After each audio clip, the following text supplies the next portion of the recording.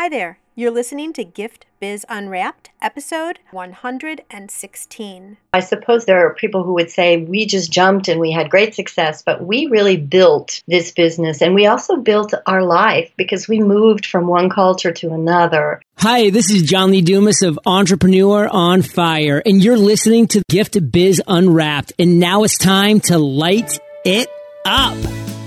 Welcome to Gift Biz Unwrapped, your source for industry-specific insights and advice to develop and grow your business. And now, here's your host, Sue Monheit. Before we get into the show, I have a question for you. Do you know that you should be out networking, but you just can't get yourself to do it because it's scary? Are you afraid that you might walk into the room and not know anybody? Or that you're going to freeze when you get up to do that infamous elevator speech where you talk about yourself and your business? Well, I'm here to tell you that it doesn't need to be scary if you know what to do. To help you with this, I would like to offer you a coffee chat. For the price of buying me a cup of coffee, we can sit down through an online video and I'll tell you everything that I know about networking and how I have personally built 2 multi-six-figure businesses primarily through networking. You'll walk away with a solid understanding about how networking can truly grow your business. And you're going to have newfound confidence because I'm going to give you 10 fill-in-the-blank templates that you can use for your introduction message. To learn more about this opportunity, just go over to bit.ly/network ninja.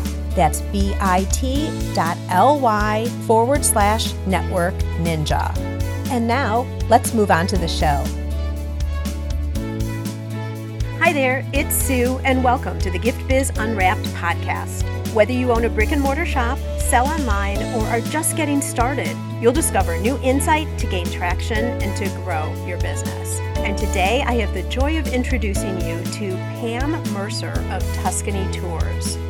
Tuscany Tours is a small business owned and operated by Pam and her husband, Sam Hilt. They live and work from a small hilltop town near Siena, Italy. That is when they're not out touring with all of their travelers. But boy, doesn't that sound like just a little bit of heaven? It all started with a trip from California to Tuscany just over 25 years ago. Little did they know that this experience would change their thinking and change their lives. Their first official Tuscany tour was in 1997, and they've been growing ever since.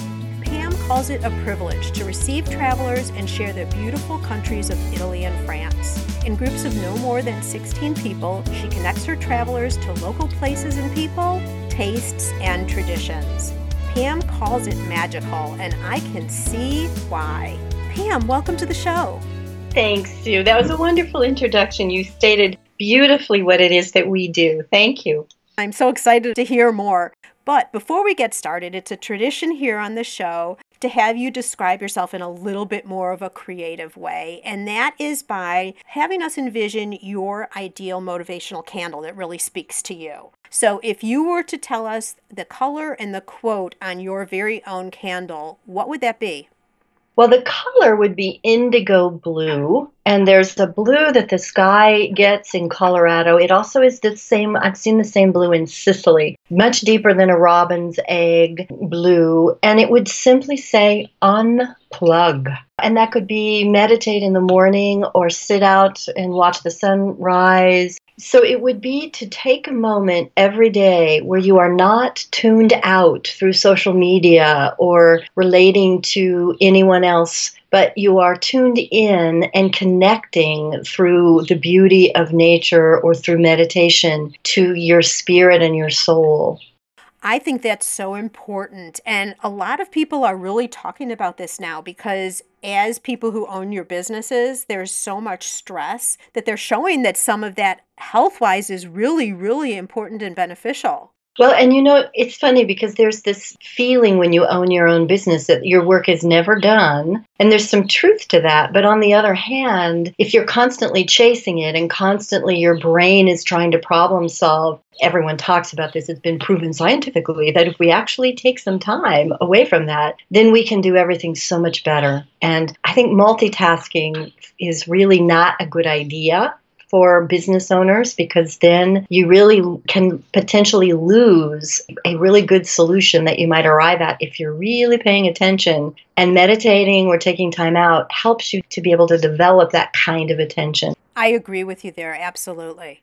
All right, I want to go back to the beginning of your story because it's so intriguing. Tell us what happened on that trip almost 25 years ago or so. How did everything get started? How did this idea form?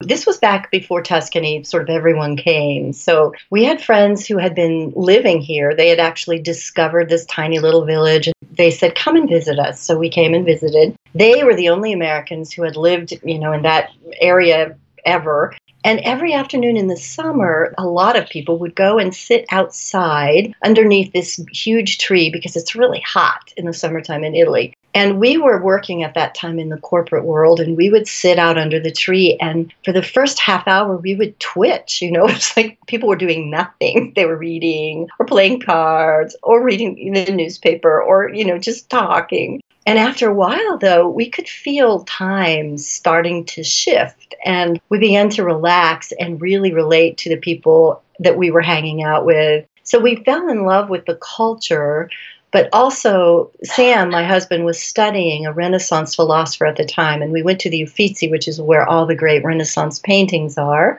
And he saw the paintings, which he had seen many years before when he was in college traveling. But he said, I am going to switch my PhD and I'm going to write about the paintings. And so that was sort of the germ of how it all got started. And then you fast forward to when he actually had his PhD completed. And the dean of the Unitarian Church, one of the colleges in San Francisco, Sam was teaching a class on sacred art. And the dean of that seminary asked him, would you like to do a 2-week seminar in Tuscany, and I will market it to all of the Unitarians across the country? And by that time, Sam and I had been coming to Italy every chance we could get on vacation for a few years. And Sam said, oh, yes, let's do that. And we didn't know at the time that we were going to have a 3-month-old baby with us, but we committed. She sold out the tour. And then we discovered that, our first child is going to be born 3 months before that.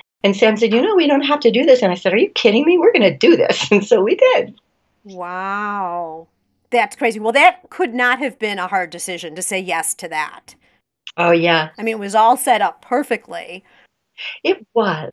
But this could have been a very pivotal point, Pam, and I think this is interesting for our listeners to think about, is you had every reason to say, you know what, not right now. Because your daughter was being born. She would have been young, and, there's definitely another element to the whole trip. But you said, no, we're still doing it.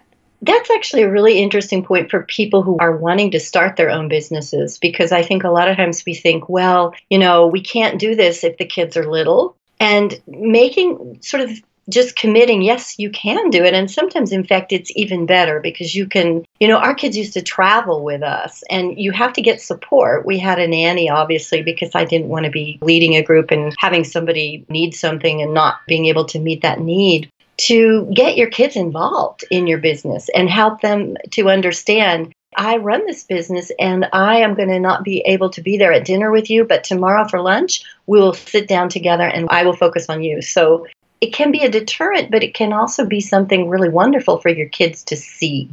Sure, because they're really experiencing that side of the business with you, so there's a little bit of ownership there too.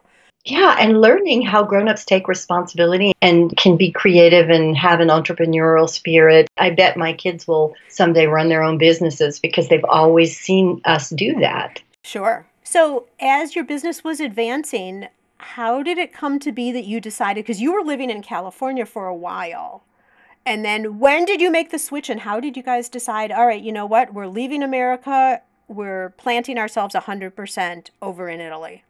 We did it slowly. It's funny because I suppose there are people who would say we just jumped and we had great success, but we really built this business and we also built our life because we moved from one culture to another. And we did that very slowly, building a group of friends here, building a community so that when we came, we would all feel that we were coming to something that was already created. And after we did that first seminar, we created a website that was called Welcome to the Renaissance, but the URL was www.tuscanytours.com. And that URL has really been the backbone of our business success. Oh, for sure. That was way back before the term superhighway had even been created. But we were doing it part-time. So we had this wonderful job. We were consultants. We called our own time. And we would always say when we signed a contract, look, we're gone. We will come, but we won't be around during that time. So we would come over and lead 1 or 2 tours a year. And we kept doing both. We had a corporate training company. We would do that, and then we would come over and do this. And now I'm going to wait for just a minute because the bells are ringing. Oh, is that what it is? Those are bells? Yeah. That is super. Okay, so Gift Biz listeners, you have to understand, Pam is in Italy right now. Describe where you are for everybody right now, just real quick. Okay, so I'm sitting looking out at beautiful stone walls with those gorgeous tiles on them. And the bells are ringing for the 6 o'clock mass, and at least 20 people from the little village, which there are only 250 people, will be going over to the 6 o'clock mass. You may hear them talking outside my window. And it's really as beautiful and magical as you imagine it to be. That's wonderful, and I'm so glad that that's happening right while we're here recording. That's perfect. I love that. It's interesting, the Tuscans still really have a relationship to time that's very much controlled by the hours of the day. For instance, at the end of the day, there's a bell that tells everybody it's evening, come in from the fields, even though nobody's out working in the fields anymore. And, they have their cell phones to tell them what they're doing. But the bells ring on the hour, every hour. They stop at midnight. They start again at 7. Time is marked in this really beautiful way. Oh, that's wonderful. While we're on this subject, because you just heard Pam explain a little bit about the culture, and that's what is so great about your tours. I've been fortunate enough to go girl trip on a tour with you. We had 5 of our family members all together. We were probably like part of your tour group that you worry about because we were all so crazy. However, I know a lot about the value that you bring with the group. Explain a little bit about your theory, I guess, or your mission behind your tours. It's so interesting because one of the things that I feel like we've sort of lost a bit in the culture in America is that slow time. And there's, a huge movement now in Italy, and I think in America too, slow travel, slow food. And the idea is that you really take time over a meal and you enjoy your food and you really have a conversation. And one of the things that Sam, my husband, does with art is he has this way of opening up the art in a way that your imagination is really interacting with and encountering the art. Yes, it's important who painted it and when, but that's like such a minor thing. The rest of it is, okay, look at that face from this angle. What do you see? How does it look? Now walk around to the other side. And your imagination wakes up and you start to encounter these sculptures, which when they were created, people who were looking at them actually believed that they could communicate to you, not straightforwardly, but in a magical, artistic way. So we're sort of trying to give people a deep experience. That's what I would say of the art, the food, which is extraordinary, the wine, and then just to give them a place where they can breathe. We have sometimes 3-hour meals and people will say, oh my gosh, that was just amazing. I learned so much from the people at the table that I was sitting and talking with. Somebody once said it's like camp for grown-ups. I would agree with that for sure. Yeah, and you get immersed, just like you were talking about earlier when you were sitting under that tree, one of the first times that you were there, and it took a little while to click into like a slower pace and just living, just being, not thinking about the next project you had to do or something like that. Tours so often are just that. You sit, you have lunch real quick, and you got to do it fast because you have tickets to go to the next observation or site or whatever. And so you're always running so fast. And pretty soon the trip is over, but you haven't really necessarily experienced anything. What I've found when I traveled with you is we got a lot of that really deep experience and counterintuitive a little bit because it was slower, but the experiences were deeper. That's interesting too, because I'm trying to think about how to relate that to people who are wanting to start their own businesses. in some ways, we really did not follow a path of let's create a tour company, which is what we have, but that's not what we created. We took something we loved and we went a different direction with it than most people would if they were starting a tour company.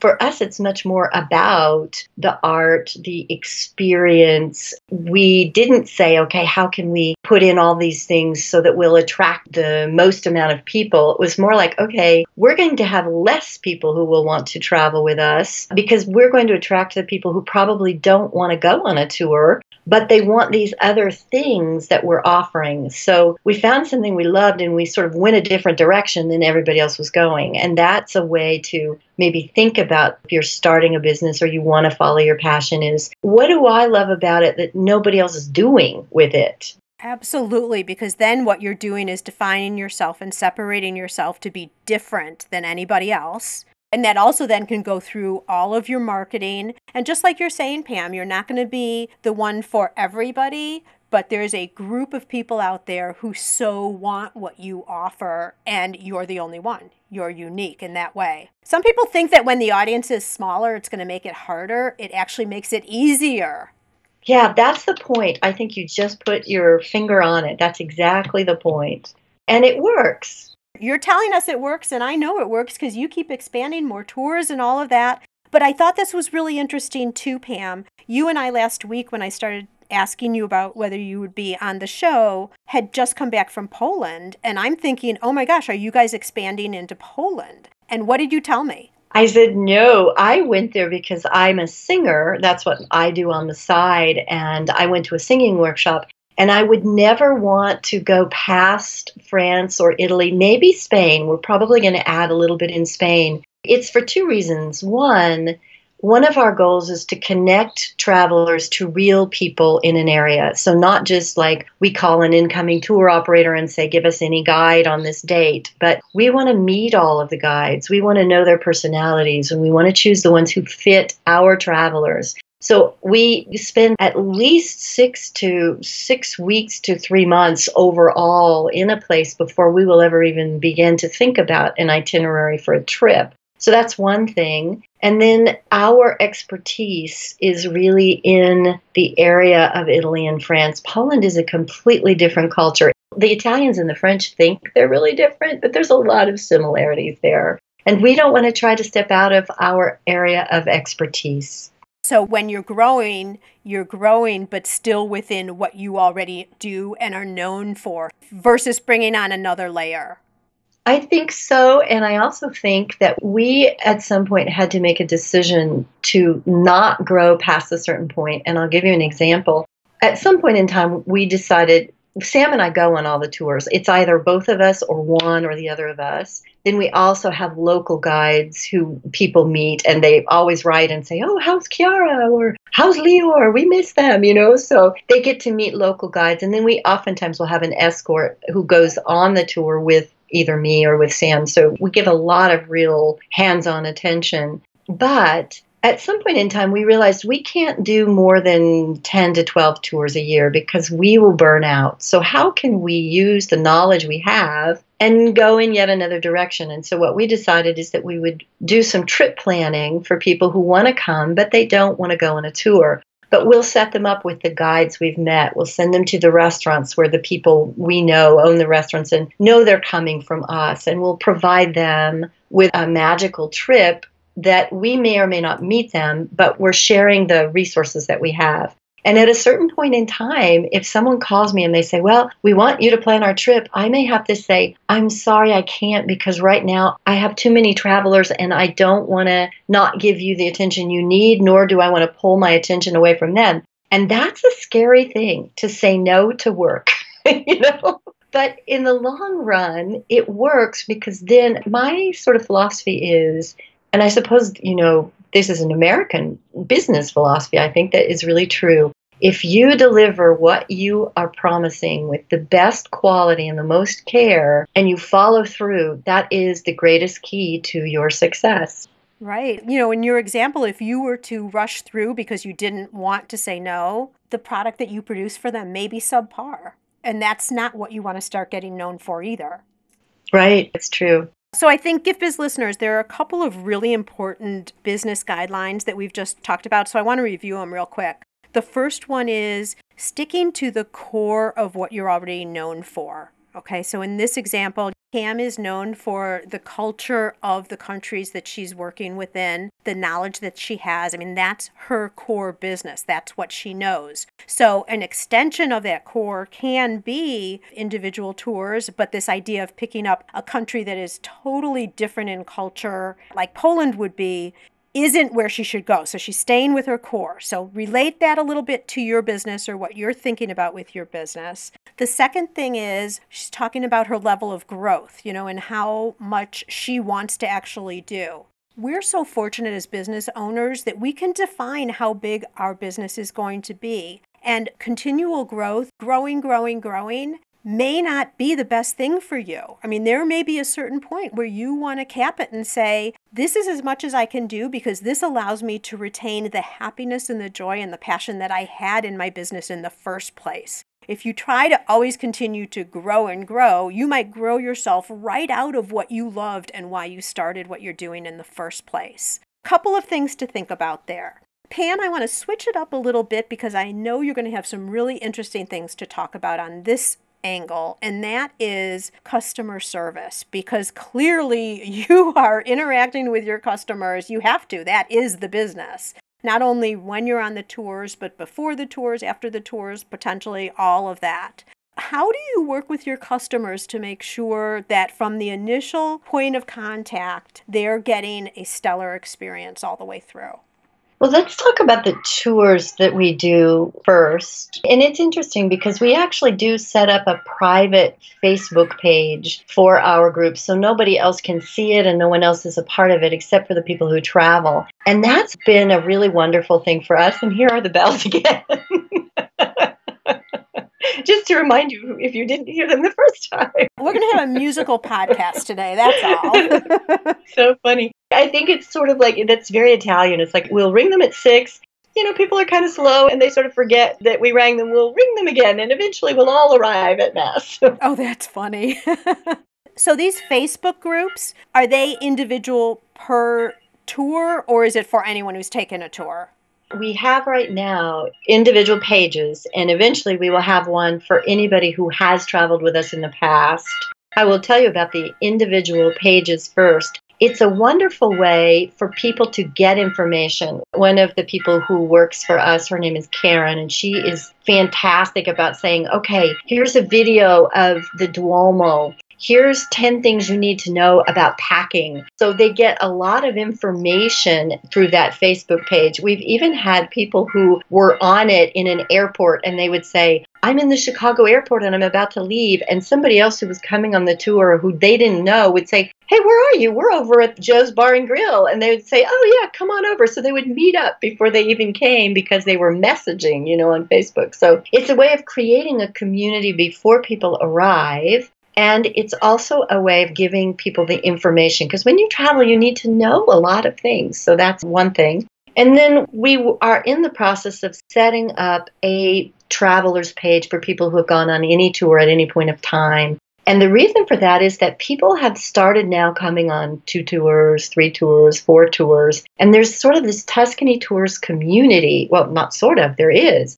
And they all speak to each other a lot on my Facebook page because I friend people who travel with us. And they share information and they share memories and they share photos and people start to get interested in people's lives. That has sort of happened not intentionally on my part, but it's been a byproduct of Facebook. And it's been a wonderful thing. It helps people to sort of feel connected to the world of travel, to Italy, to food, and then to each other.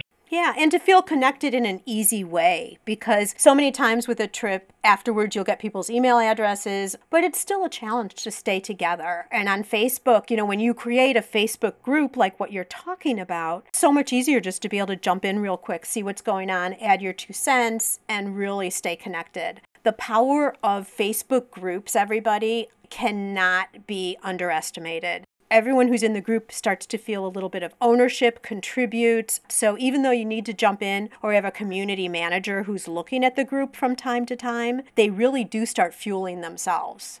It's really true, and I now have people who are Facebook friends who one person's been on that tour, one person's been on that tour, and they've never been on a tour together, but they're constantly talking about whatever they're interested in.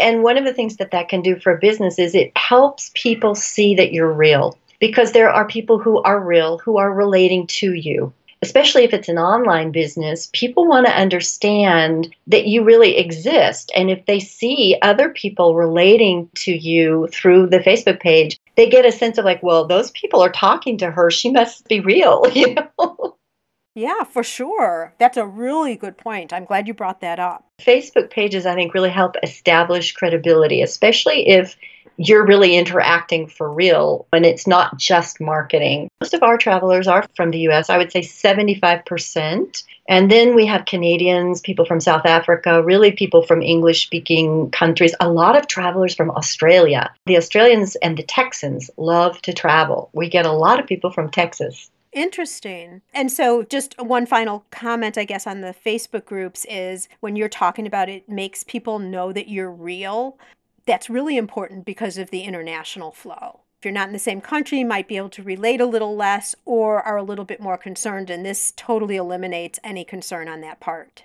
That's a really good point. And sometimes people don't even realize that we live in Italy full time. They think, oh, they are now, they'll be back. Another point, this is not just exactly connected to what we were just saying, but if you're an expert in an area and part of what your business is about is sharing your expertise, Facebook can be a brilliant way to do that. I mean, I love to post paintings and then write a little something about them, or post an article about the top 10 restaurants in Florence and say, oh my gosh, the top 3, they're horrible.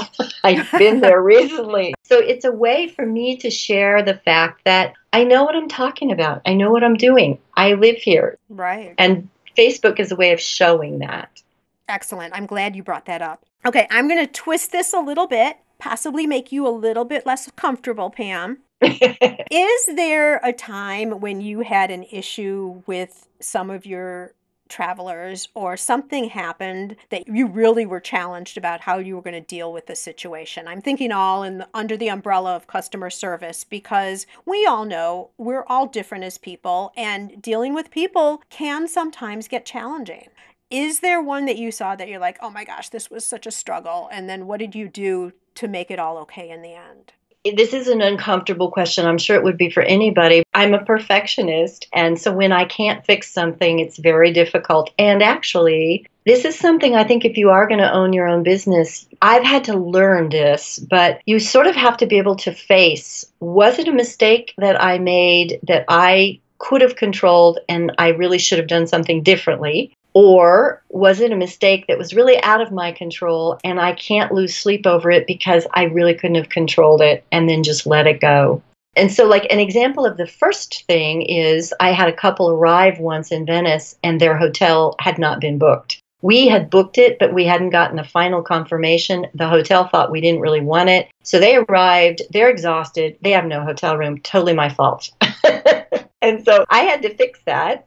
And they loved their trip. And, the way I fixed it was by finding them a wonderful hotel and calling my friend Diane. She's married to an Italian and she owns one of the best restaurants in Venice. And I said, Diane, I need to send these folks to have dinner with you and I'll pay you later. And she said, of course, of course. So they went to Alcovo, had a wonderful dinner, and they forgave me because I think they realized that we're all human and sometimes mistakes happen. Now, that's the only time that's ever happened, knock on wood, but it was my mistake. I had to fix it. They allowed me to fix it and forgave me for my mistakes. That was a good time. Let me stop you here and just make a point about that. There's a couple of things that are really great. Number one, you have personal connection with a lot of contacts. A lot of them are the people that you are going to the restaurants with, hotels. So forming those relationships, the value for our Gift Biz listeners, they're probably more vendors, people who they're getting product from, perhaps, whatever it is. That allowed you to call in a favor when you really, really needed it. I think the other thing I want to point out, again, for our listeners is sometimes when you make a mistake, it's a golden opportunity because just like Pam did, she took responsibility for what happened. And not only did she correct it, she overcorrected. So it's an opportunity to really show that the value of your business lies in the experience that your customers have. So you get to go above and beyond. And I would guess that this couple, Pam, went back and talked about how great the trip was and the fact that they had this super fabulous dinner as a make good for what happened. So it probably put you in even a better light, even though initially it was a challenge and a struggle. It totally paid off. They've been back again and they refer people to me all the time. That's not why I did it as much as I really wanted them to have a magical time. And it was totally disturbing to me that it was starting off not magical. So I had to make it magical. I had to do a twist to make it magical. And it did work. It does. I mean, I think customer service is like obviously caring so much is a lot of what causes success. So a good point. So if we're ever in that situation, what we should do is just stop for half a second and think, okay, how can I turn this around so that it'll be really, really good for the customer, most importantly? And, what can I do to turn this from a lemon into lemonade? The best example I can say right now. All right, so you were talking about this one you were in control of. I think you had one that you were going to share with us about when you weren't. Okay. There was one that I couldn't fix. It was actually a kind of accumulation of things. We will buy tickets for our private clients to go and see things like Michelangelo's David, the Borghese Gallery, so that they have a reservation. We had bought tickets for a family of 7 to see the Borghese Gallery. And the day before they were to see it, I got an email that said, we've oversold the Borghese Gallery and you won't be able to get these tickets.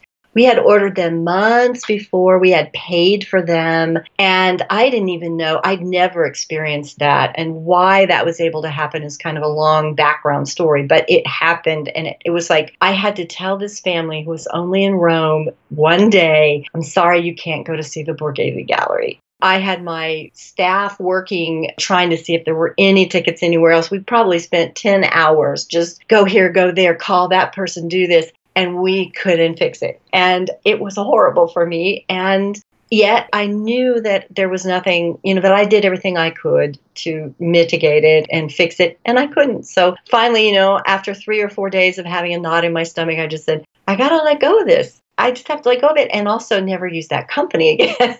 It was a reputable company, though, and you do have to buy tickets from someone. There is all of that. But when somebody else does something, you can't control it. That's when it's really hard. But you have to let go of it. I think the quality of your life will just be horrible if you are constantly worrying about everything. Yeah. So what did you do? How did you approach the customer and what did you do with them for that day then? We offered them a different experience. They were not happy, and I think they did not ever forgive me for it. So I had to get over that too, because they were people that I really cared about. I had worked with them and cultivated a relationship, and I really did care about them. So that was hard. I had to say, okay, I'm sorry that was your reaction, but I really couldn't control that one. But I was very clear. I mean, immediately when we found out, when I got this email, I forwarded it to the clients and I said, look, I need to let you know that I just got this email and I am now going to go to work to try to fix the problem. And this is actually interesting because sometimes you don't want to let your client know that you have a problem because you might be able to fix it. But in that case, I really needed their expectation. If they had their expectation that they were going to do this, plus I needed to find an alternative that they would like. And the more time I had to find that, the better off I was. And so I wanted their input. If I can't fix this, what's your next thing that you would like to do the most that I can help happen? Well, it's a good point because unfortunately, we can't control everything as much as we try to. Unfortunately, there will be times when a customer is disappointed after you've done everything you can. And sometimes, and I found this in my business, although it's rare, luckily, sometimes a customer just isn't a good fit. It's just not going to work out. And so sometimes you have to let those customers go. In this case, I think the customer was a good fit. It was just their disappointment. But what you just said made me really think of something, which is, that old term from sales of qualifying your customer. One of the things that I do for our tour business is I call people when they request information and they give a phone number. And I'm calling them, obviously, because I'd like to sell my tours to them. But at the same time, I'm really telling them what we are like and finding out what they are like and whether they're a good fit. And there are some people who I will call and I will talk to them and I will say, I don't think we're the right company for you.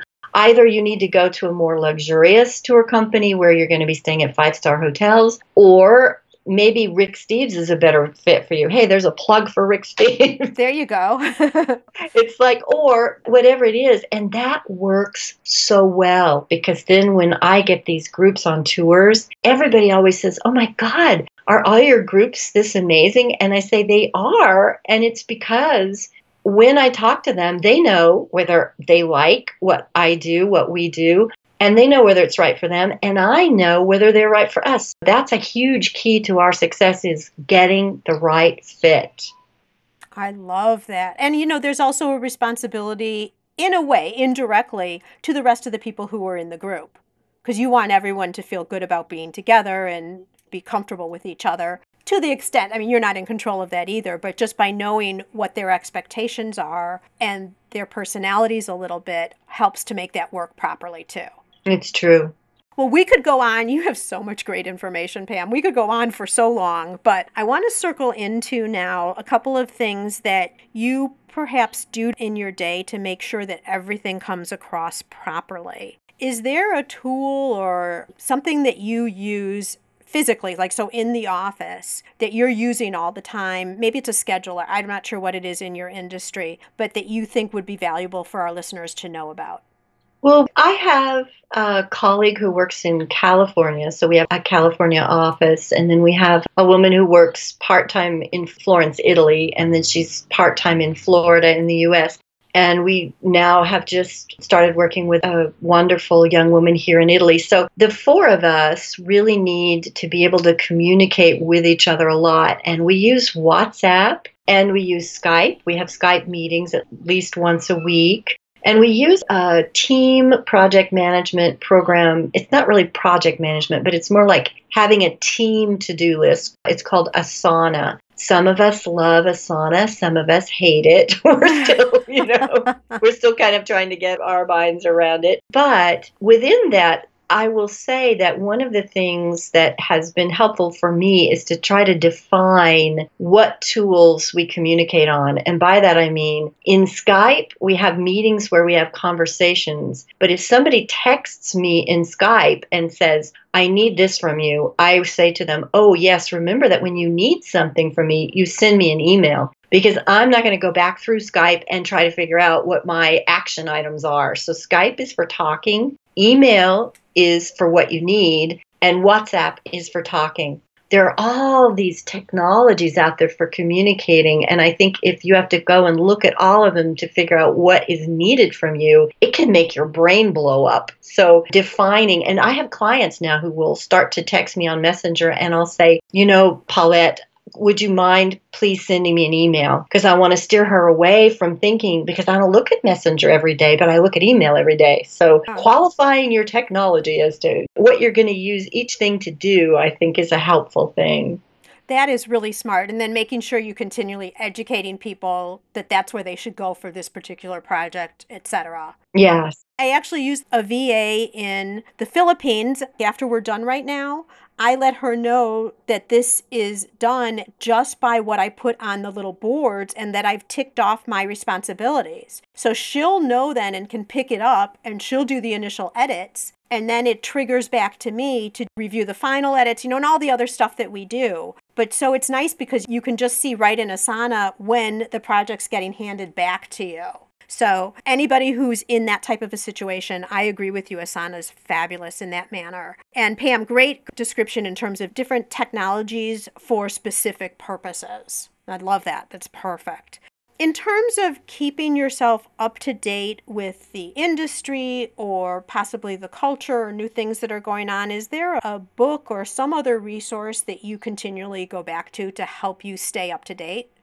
Oh, yes. And it's interesting because, once again, Facebook helps me. I have so many connections to particularly food people, and like Alec Lebrano in France. And I rely on his going out and eating at all the restaurants in Paris. So I don't have to because, I can't really do that, but he does. And I have identified that his taste is my taste. And my clients are probably also going to be more like me and more like him. So Katie Parla is a wonderful food blog, history, wonderful, incredible person in Rome. Elizabeth Minchilli, she's got great apps. I'm a generalist. And one of the things I love is finding specialists that I can then connect my clients to. And there are people out there who are writing on the street food in Sicily. That's their thing. And so I find them, and I find them by doing online research. I find them because they're connected through other writers that I connected with on Facebook. Sometimes I'll find them in travel and leisure, although I feel like that tends to be more of a generalist and less of a specific place. But one person's blog that is listing all the people they read is worth $1 million. Absolutely. Would you be able to email me 3 of your favorites that I could include in the show notes page? I would love to. All right, that'll be awesome. I just thought of somebody else, Kathy McCabe at Dream of Italy. She's got this amazing way of finding these little experiences that are way off the beaten path, and she writes beautifully about them. She has a magazine called Dream of Italy that we all read and use as well. Yeah, I'll send you links. Perfect. And also, while we're here, why don't you give a little bit of an introduction into Sam's book? Sam actually has 4 books out there. The one about our lives here is called Turning Tuscan, and it will make you be careful that you're not drinking red wine when you read it, because at one point you will laugh out loud and you will spit your wine across the room. So he loves this place, but he's not writing from the romantic point of view. He's writing from the realist comedic point of view. He has a chapter called David's Penis, for instance. So, and he has a chapter on toilet seats. It's a very intriguing book, and it's not really along the lines of, I came here, it was so wonderful, I loved it, and everything was cool. It was like, oh my God, I came here and it made my head spin, and here are some things I noticed along the way. Very fun. All right, and Gift Biz listeners, just as you're listening to the podcast today, you can also listen to audiobooks. I'm not sure if any of Sam's books are on Audible, but I've teamed up with Audible for you to be able to get an audiobook for free on me if you haven't done so already. So if that's of interest to you, just jump over to giftbizbook.com and you can make a selection of your first book. That is giftbizbook.com. Pam, I now want to invite you to Dare to Dream. I'd like to present you with a virtual gift. It's a magical box containing unlimited possibilities for your future. So this is your dream or your goal of almost unreachable heights that you would wish to obtain. Please accept this gift and open it in our presence. What's inside your box? Ooh, that's a very, very good question. I think my goal is actually pretty basic. Or it's not a goal, it's a dream, because I haven't yet started to do anything about it. I would love to have retreats for women which are not motivational. And by that, what I mean is we're not trying to improve ourselves. We are going away and we are going to not look at email or, well, WhatsApp you'd have to have because you'd want to be able to have access to your kids. That's the thing you cannot go away from. But you spend the morning in silence, reading, painting, walking. Nobody talks, but you're there in a community. Then you have an amazingly wonderful lunch, some wine. You go and you do an activity like, you go to an art museum with a guide, or you have somebody come and talk to you about the fabrics of the Renaissance or whatever the group is interested in. You have dinner together. And obviously you would talk about your business, your kids, your struggles, but it would mostly be an unplug. This goes back to, at the beginning, my candle, just a time for people to really nurture their souls. And so that's a dream I've had for a long time. I'm so busy with my daily running of the business that I haven't figured out a way to try to actualize that. So it's a good thing that you came along to push me. Well, It's so interesting because I was so curious where this was going when you first started. But the other thing that made me think about this a little bit too, Pam, is this would open you up to possibly some local people too. Because how often do you sit, like I'm only 20 miles from Chicago.